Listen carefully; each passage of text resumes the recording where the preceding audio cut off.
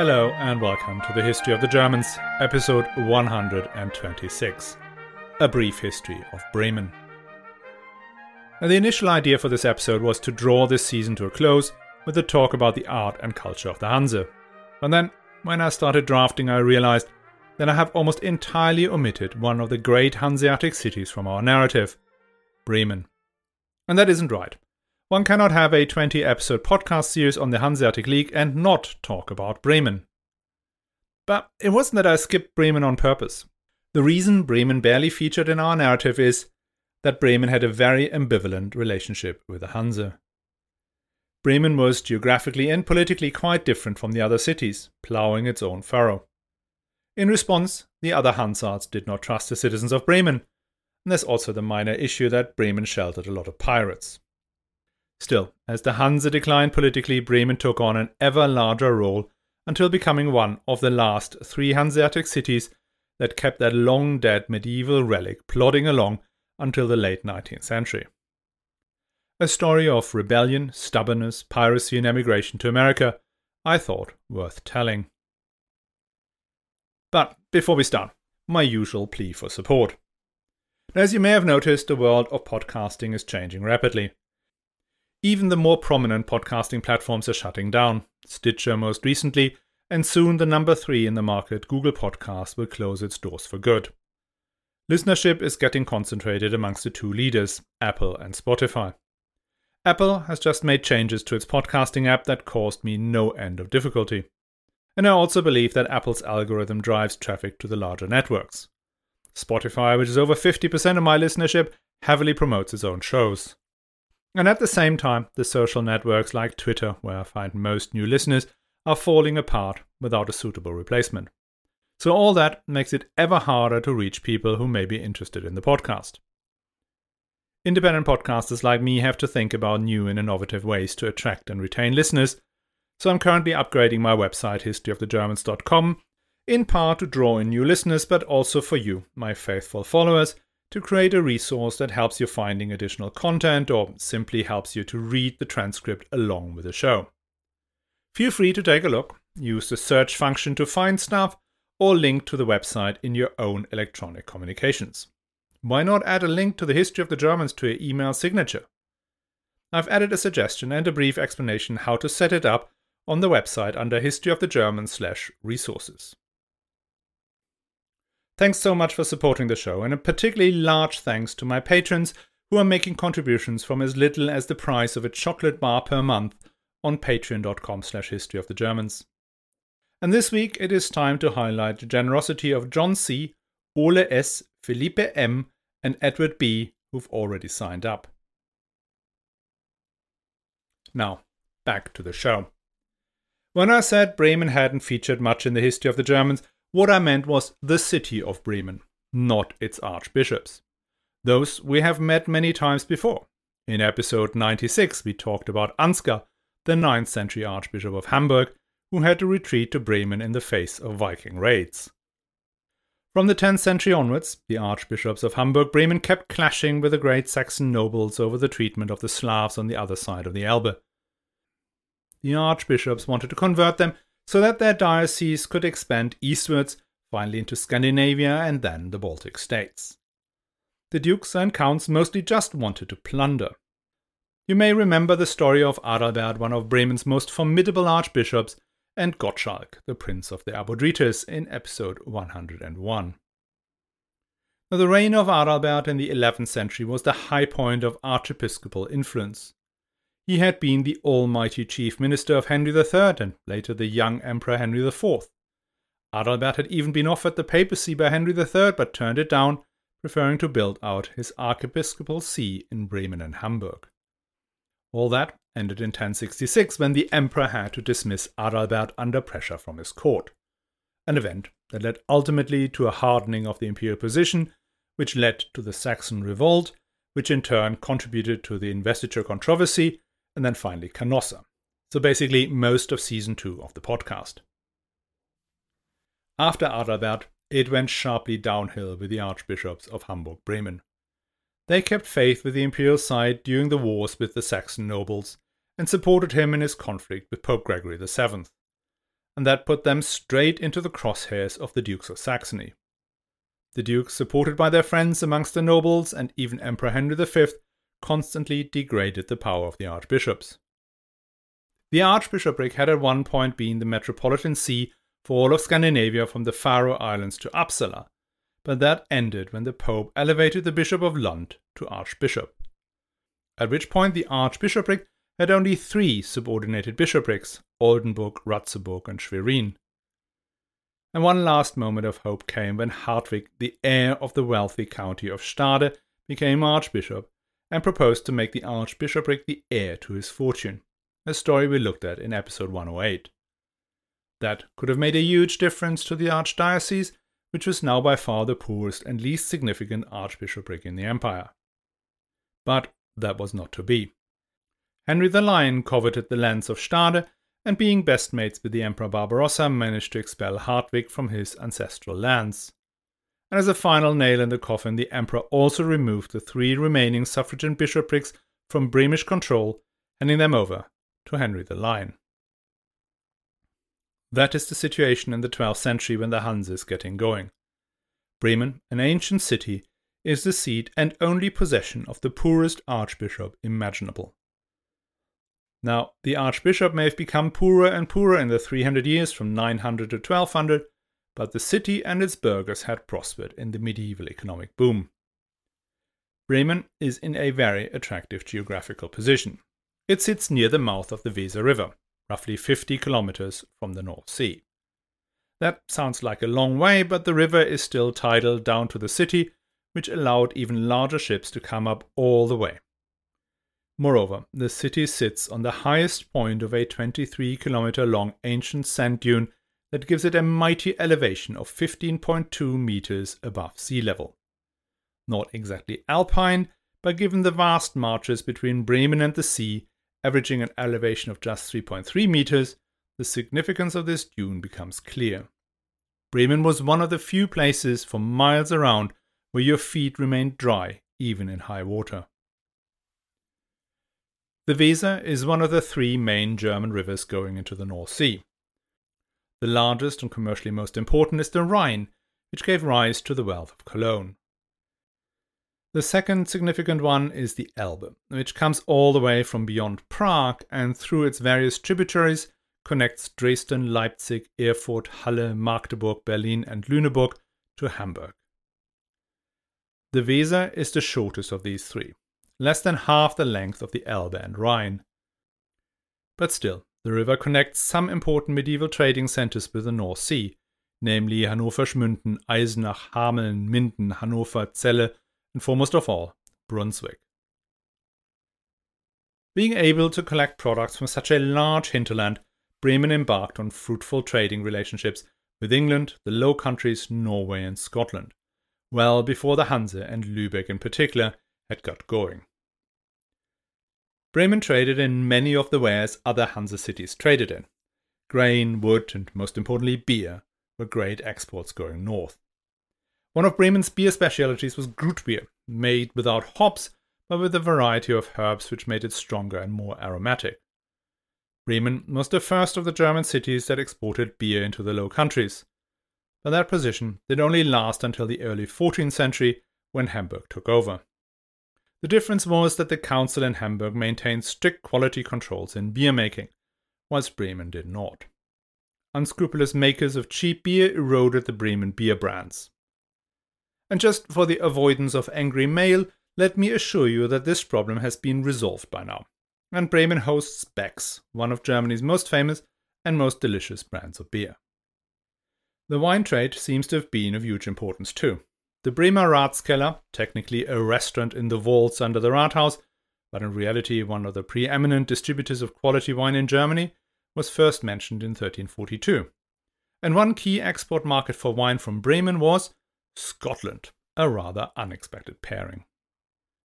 In the other direction, Bremen merchants brought fish from Norway and Denmark as well as cloth from England and Flanders up the Weser River into what is today Lower Saxony, Thuringia and Hesse. Now one trade that would start much later in the 17th century was coffee.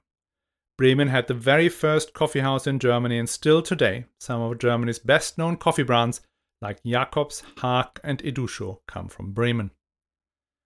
So, in many ways, Bremen was a perfect fit for the Hanse. Similar products, similar target markets in Flanders, England and Norway. But in many other ways it wasn't. Bremen trade was oriented in a north-south direction, similar to Cologne. The Hanse's focus on the Baltic and the trade between the east and west had little interest for Bremen. In fact, some of the Hansards provided unwelcome competition to the traders in Bremen. Beyond the economic conditions, the city of Bremen was also politically in a very different position. Bremen lay at the outer edge of the Hanse territory. The closest Hanse cities were Stade and Buxtehude, both more than 80 kilometers away. Instead, their neighbors were to the south, the powerful Dukes of Brunswick, the descendants of Henry the Lion. To the west and north were the Frisian chieftains and the Counts of Oldenburg, powers who played little role in imperial politics, but had a habit of devastating each other's lands with a sheer incessant set of feuds.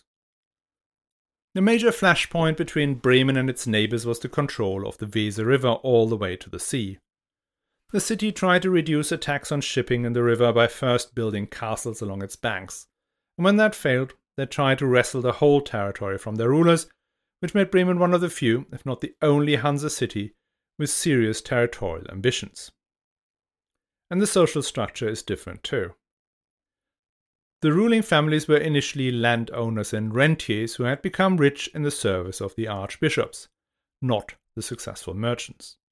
In 1304-5, a first crisis was caused by the murder of a member of that city aristocracy. The subsequent feud ended with the creation of a new statute for the city that reduced the power of some of these Geschlechter, or great aristocratic houses. The story repeated itself in 1349 when an aristocrat accidentally murdered a merchant member of the council, creating another armed conflict that ended with the expulsion of another batch of aristocrats. The council is reorganized in 1308 and 1330 and now recruits from three separate groups. The first were the members of the 30 patrician families. Then the second was called the Mehnheit, were representatives of the upper middle classes, the artisans and smaller merchants. And finally there was the Wittheit, a sort of assembly of experts. And let's not forget that there was also still the archbishop, at least technically the overlord of the city. These differences may explain why Bremen had been expelled from the Hanse on multiple occasions. The first time in 1285, when the Hanse was forcing the King of Norway to accept the privileges of the Kontor in Bergen. Bremen had been trading with Norway long before the Counts of Holstein could even dream of turning old Lübbice into the city of Lübeck. They hence saw no reason to support the Hanse interlopers in their embargo. Their calculation was that if they would support the Norwegians, they would gain all the privileges the other Hansards were trying to gain by force. Well, you know that did not work out, and so Bremen took a long time to get back into the stockfish trade. One of the problems with the history of Bremen is that material and secondary sources are much thinner on the ground than elsewhere. Why that is, I have no idea. But even the simple question of whether Bremen was involved with the Hanse after the expulsion of 1285 seems hard to answer. If they were at best a junior partner. But maybe they were just ploughing their own furrow for the next 70 years. Because the next confirmed interaction with the Hanse is in 1358 when Bremen is begging to be admitted back in or in. In 1358, Bremen is on its knees. A whole host of night soilmen had decanted their commodities over the heads of its unsuspecting citizens. It started with what should have been a routine affair. The old Archbishop Otto I was gravely ill, and he had left the administration of the archbishopric to his nephew Maurice of Oldenburg for many years. So when Otto died in 1348, Maurice was duly elected by the cathedral chapter to get the title for the job he was already doing. But as it happened, he wasn't the only candidate. Godfrey of Arnsberg, already the Bishop of Osnabrück, also wanted to be archbishop, and so he bribed the Pope Clement VI in Avignon to make him the Archbishop of Hamburg-Bremen, which the Pope duly did. The city council initially supported Maurice of Oldenburg in the ensuing struggle. But when Maurice was out of town on business, Godfrey came in and managed to get the city council to accept him. As was entirely predictable, Maurice returned with his supporters and besieged the city. The walls were strong, but the attackers were many. As the battles was waving back and forth, people started complaining about fever, abdominal pain, and bleeding. Their skin and tissue had turned black, and shortly after the first symptoms had appeared, most fell over dead. The Black Death had arrived. It raged much more ferociously on the Weser than in any other Hanse city. Somewhere between half and 2/3 of its 15,000 inhabitants perished. Warfare had to stop, and the two combatants decided that Godfrey would get the title, but Maurice would get the job. Once the plague had subsided, the city needed to rebuild its population. The council therefore opened its gates to anyone, including serfs, to come and live in Bremen as free men and women. Now that sat increasingly awkward with the Count of Hoya, who had become Archbishop Godfrey's strongest supporter. The Count, whose lands lay south of Bremen, was losing tenants and serfs by the busload, something he could ill afford since half of his labourers had died as well, and the land lay fallow. So he demanded in the name of the Archbishop that the serfs and tenants who had left for Bremen were to be sent back to him. But in an unusual act of mercy and compassion, or out of fear the city could simply empty out, the council refused. At which point the parties decided to resolve the problem of depopulation by resuming hostilities. Things did not go well for the city, and Bremen loses a battle in which several members of the council are taken hostage. The cost of the war and the ransom for the captured councillors ruined the already fragile finances of the city. So in an attempt to restore their fortunes, the citizens of Bremen begged the Hanse for admission after having tried to go it alone for so long. They are admitted, and the burghers are preparing to get ready for some much-needed uptick in trading activity. But no, bad timing. Just as Bremen was joining up to boost its economy, things in Bruges had hit boiling point. 1358 was one of the years the Hanse issued its embargo against Flanders. The Hanse ordered Bremen to stop trading with its most important market. The desperate Bremer merchants said sod this for a game of soldiers, so they break the embargo. At which point the Hanse comes down on them like a ton of bricks. Stick with the embargo or you're expelled and blocked from all Hanse ports. So they go along, join the embargo, and take even more pain. Now meanwhile, on the enemy's side, things aren't going well either. The Count of Hoya had also spent a lot of cash on war and weapons, cash he did not have. So he looks for help, and he finds it in the form of the Duke of Brunswick. But the Duke's help has a price. And you guessed it, that price is the Archbishopric of Bremen. The Count had to get his ally, Godfrey, to surrender the Archbishopric and pass it on to the son of the Duke of Brunswick, Albrecht II. A deal is made. Albrecht is confirmed by another bribable pope, and hey presto, we now have 3 archbishops, Maurice, Godfrey, and Albrecht. But thanks to the superior weapons of the Duke of Brunswick, we find ourselves in 1362 in a situation where there's only one archbishop left, Albrecht II. And Albrecht II brokers a peace agreement between the Count of Hoya and Bremen, and the embargo against Flanders had ended in 1360. Everything should now be fine. It should, but it wasn't, because the city was still broke from paying the ransom for the captured councillors, and hence a special tax was introduced to repay that debt. Now I guess we all know by now what happens when special taxes are levied on the artisans and the middle classes for projects that provide them with few or no benefits. If paying for the Stecknitz Canal caused a large rebellion in Lübeck, guess what happened in Bremen when they asked the little people to pay the ransom for the money bags on the city council? The lower classes gathered together in what they call the Grand Kumpanien, first to vent their grievances about the tax, but that soon turned into demands for the overthrow of the 30 families, to have an elected council members, and just generally freedom. On the morning of September 16, 1365, a large crowd assembled for a demonstration that quickly got out of hand. Leaders of the Grand Company raised the city banner and armed their followers. They broke into the homes of prominent council members, pushed and shoved them around, and said very rude things about their mothers. But they did not apprehend or seriously harm anyone. Still, the retaliation of the patricians came swiftly. Remember that a wealthy city councillor lived a lifestyle not very different to a knight in the countryside. That was even more so the case in Bremen. Most of them were trained in all the knightly arts, namely in the art of killing. These guys put on their armor, closed the gates, and rode out to slaughter the insurrectionists. Successfully, as you would imagine. By the evening, 18 leaders of the rebellion have been captured, convicted, and executed. The surviving insurrectionists fled in the night. Their possessions are seized and used to repay the city's debt. Okay, that was painful, but now things should calm down, right? No, still not. Because there's our Archbishop Albrecht II, who turns out to be a bit of a bad egg. Albrecht's biggest problem was that he liked to spend money, including money he did not have. Well, mostly money he did not have.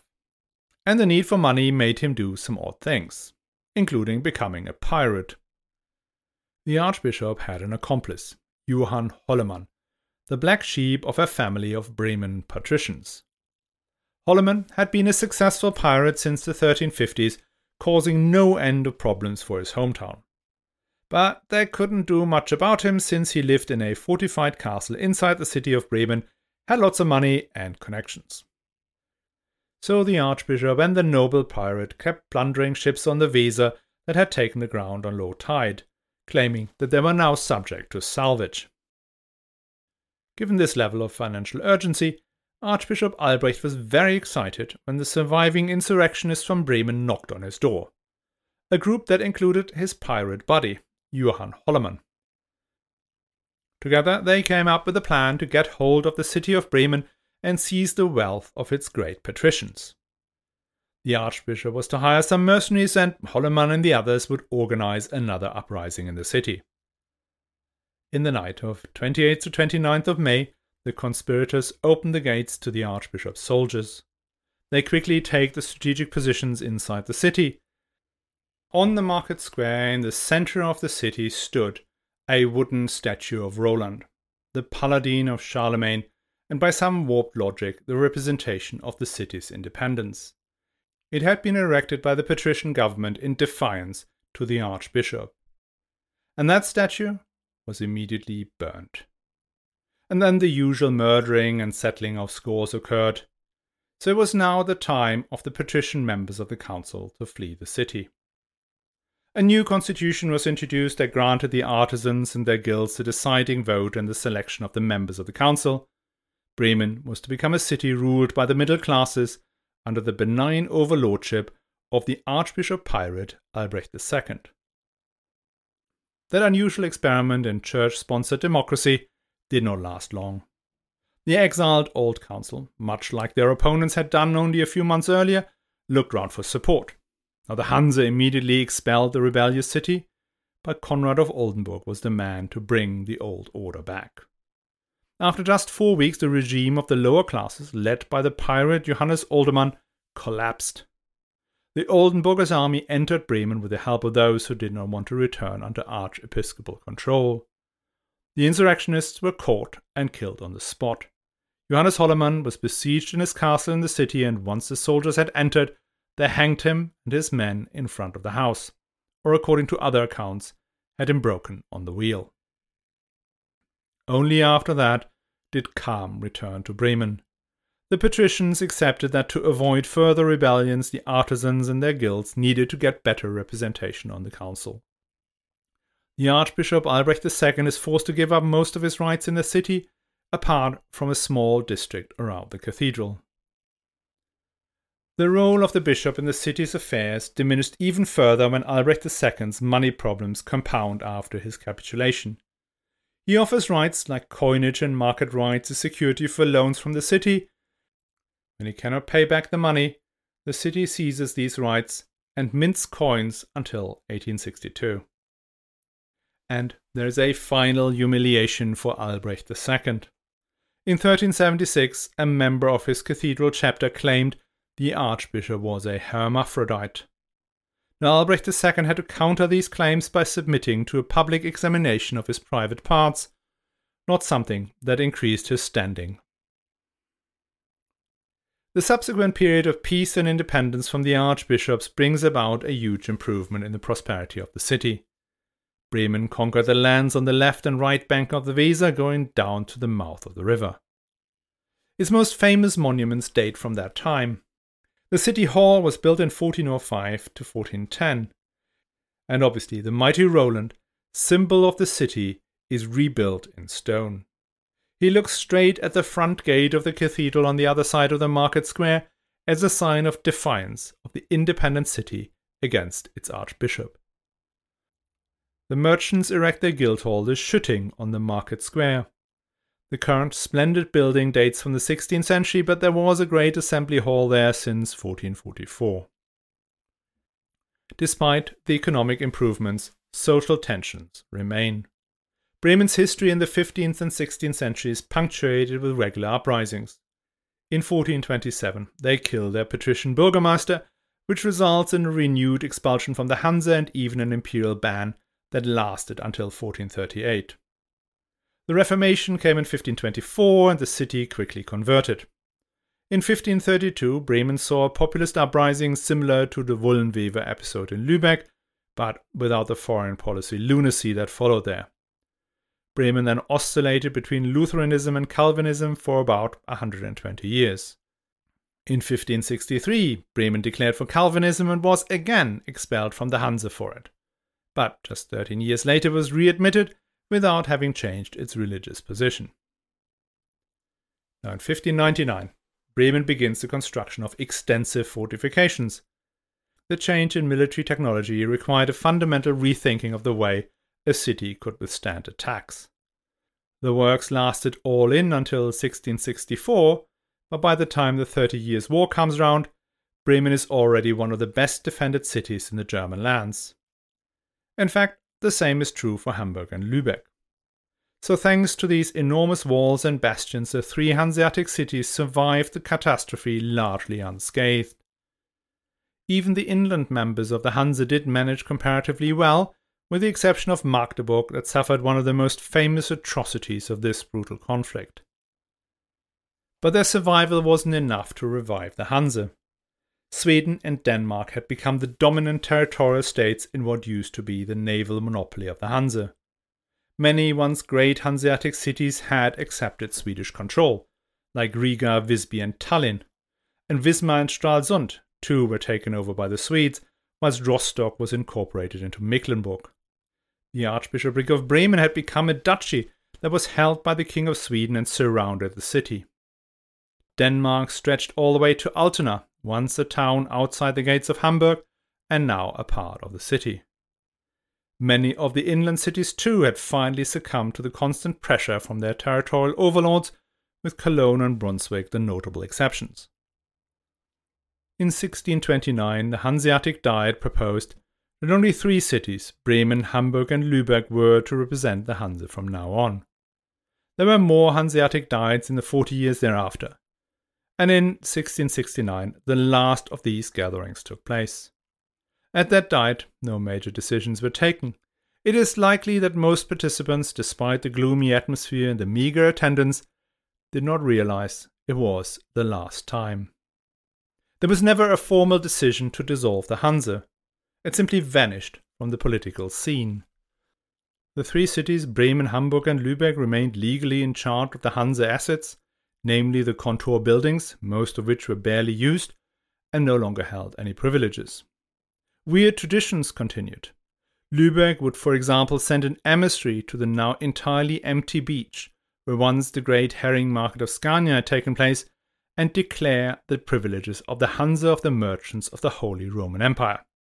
I guess only the gulls were listening. As for Bremen, the city found a new trading destination, the United States. From 1783, Bremen became the #1 port for ships going from Germany to North America. And the main export goods were people. Between 1832 and 1960, about 7 million Germans emigrated to the US via Bremerhaven, the port that Bremen had built on the mouth of the Weser. Bremen and Hamburg survived the tides of history as independent city-states until today. That status changed only twice. During the Napoleonic Wars, Bremen became part of a French department, the Bouches de Weser, and Hamburg too became part of a French department called the Bouches d'Elbe. And during the Nazi regime, Bremen and Bremerhaven were incorporated into something called the Reichsgau Weser-Ems, whilst Hamburg was extended to become Groß Hamburg.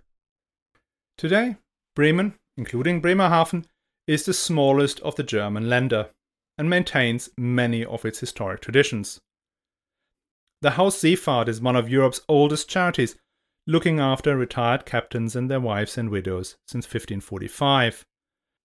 They will hold the annual Schaffermahlzeit, a splendid dinner for up to 500 people in the Great Hall of the Rathaus for the 480th time in February 2024.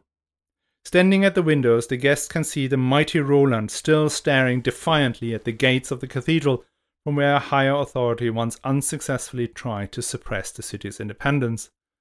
And on the opposite side of the Marktplatz, they see the Schütting, the guild hall of the Bremer merchants, with its motto embossed in gold, which reads, Buten and Binnen, Wagen and Winnen. Away and at home, we risk and we win. We may have reached the end of the Hanse's history, but that is not yet the end of the series. You have been here long enough to know that the history of the Germans does not close a series with the demise of its subject. Everything in German history has an afterlife, and the Hanse is no exception. So next week, we'll take a look at the tangible and the intangible remains of the Hanse. And I hope you will join us again. And as always, let me thank all the patrons who've signed up on patreon.com/historyofthegermans or on my website, historyofthegermans.com. Your support is what keeps this show going for 2.5 years now and should keep us moving forward for many years to come.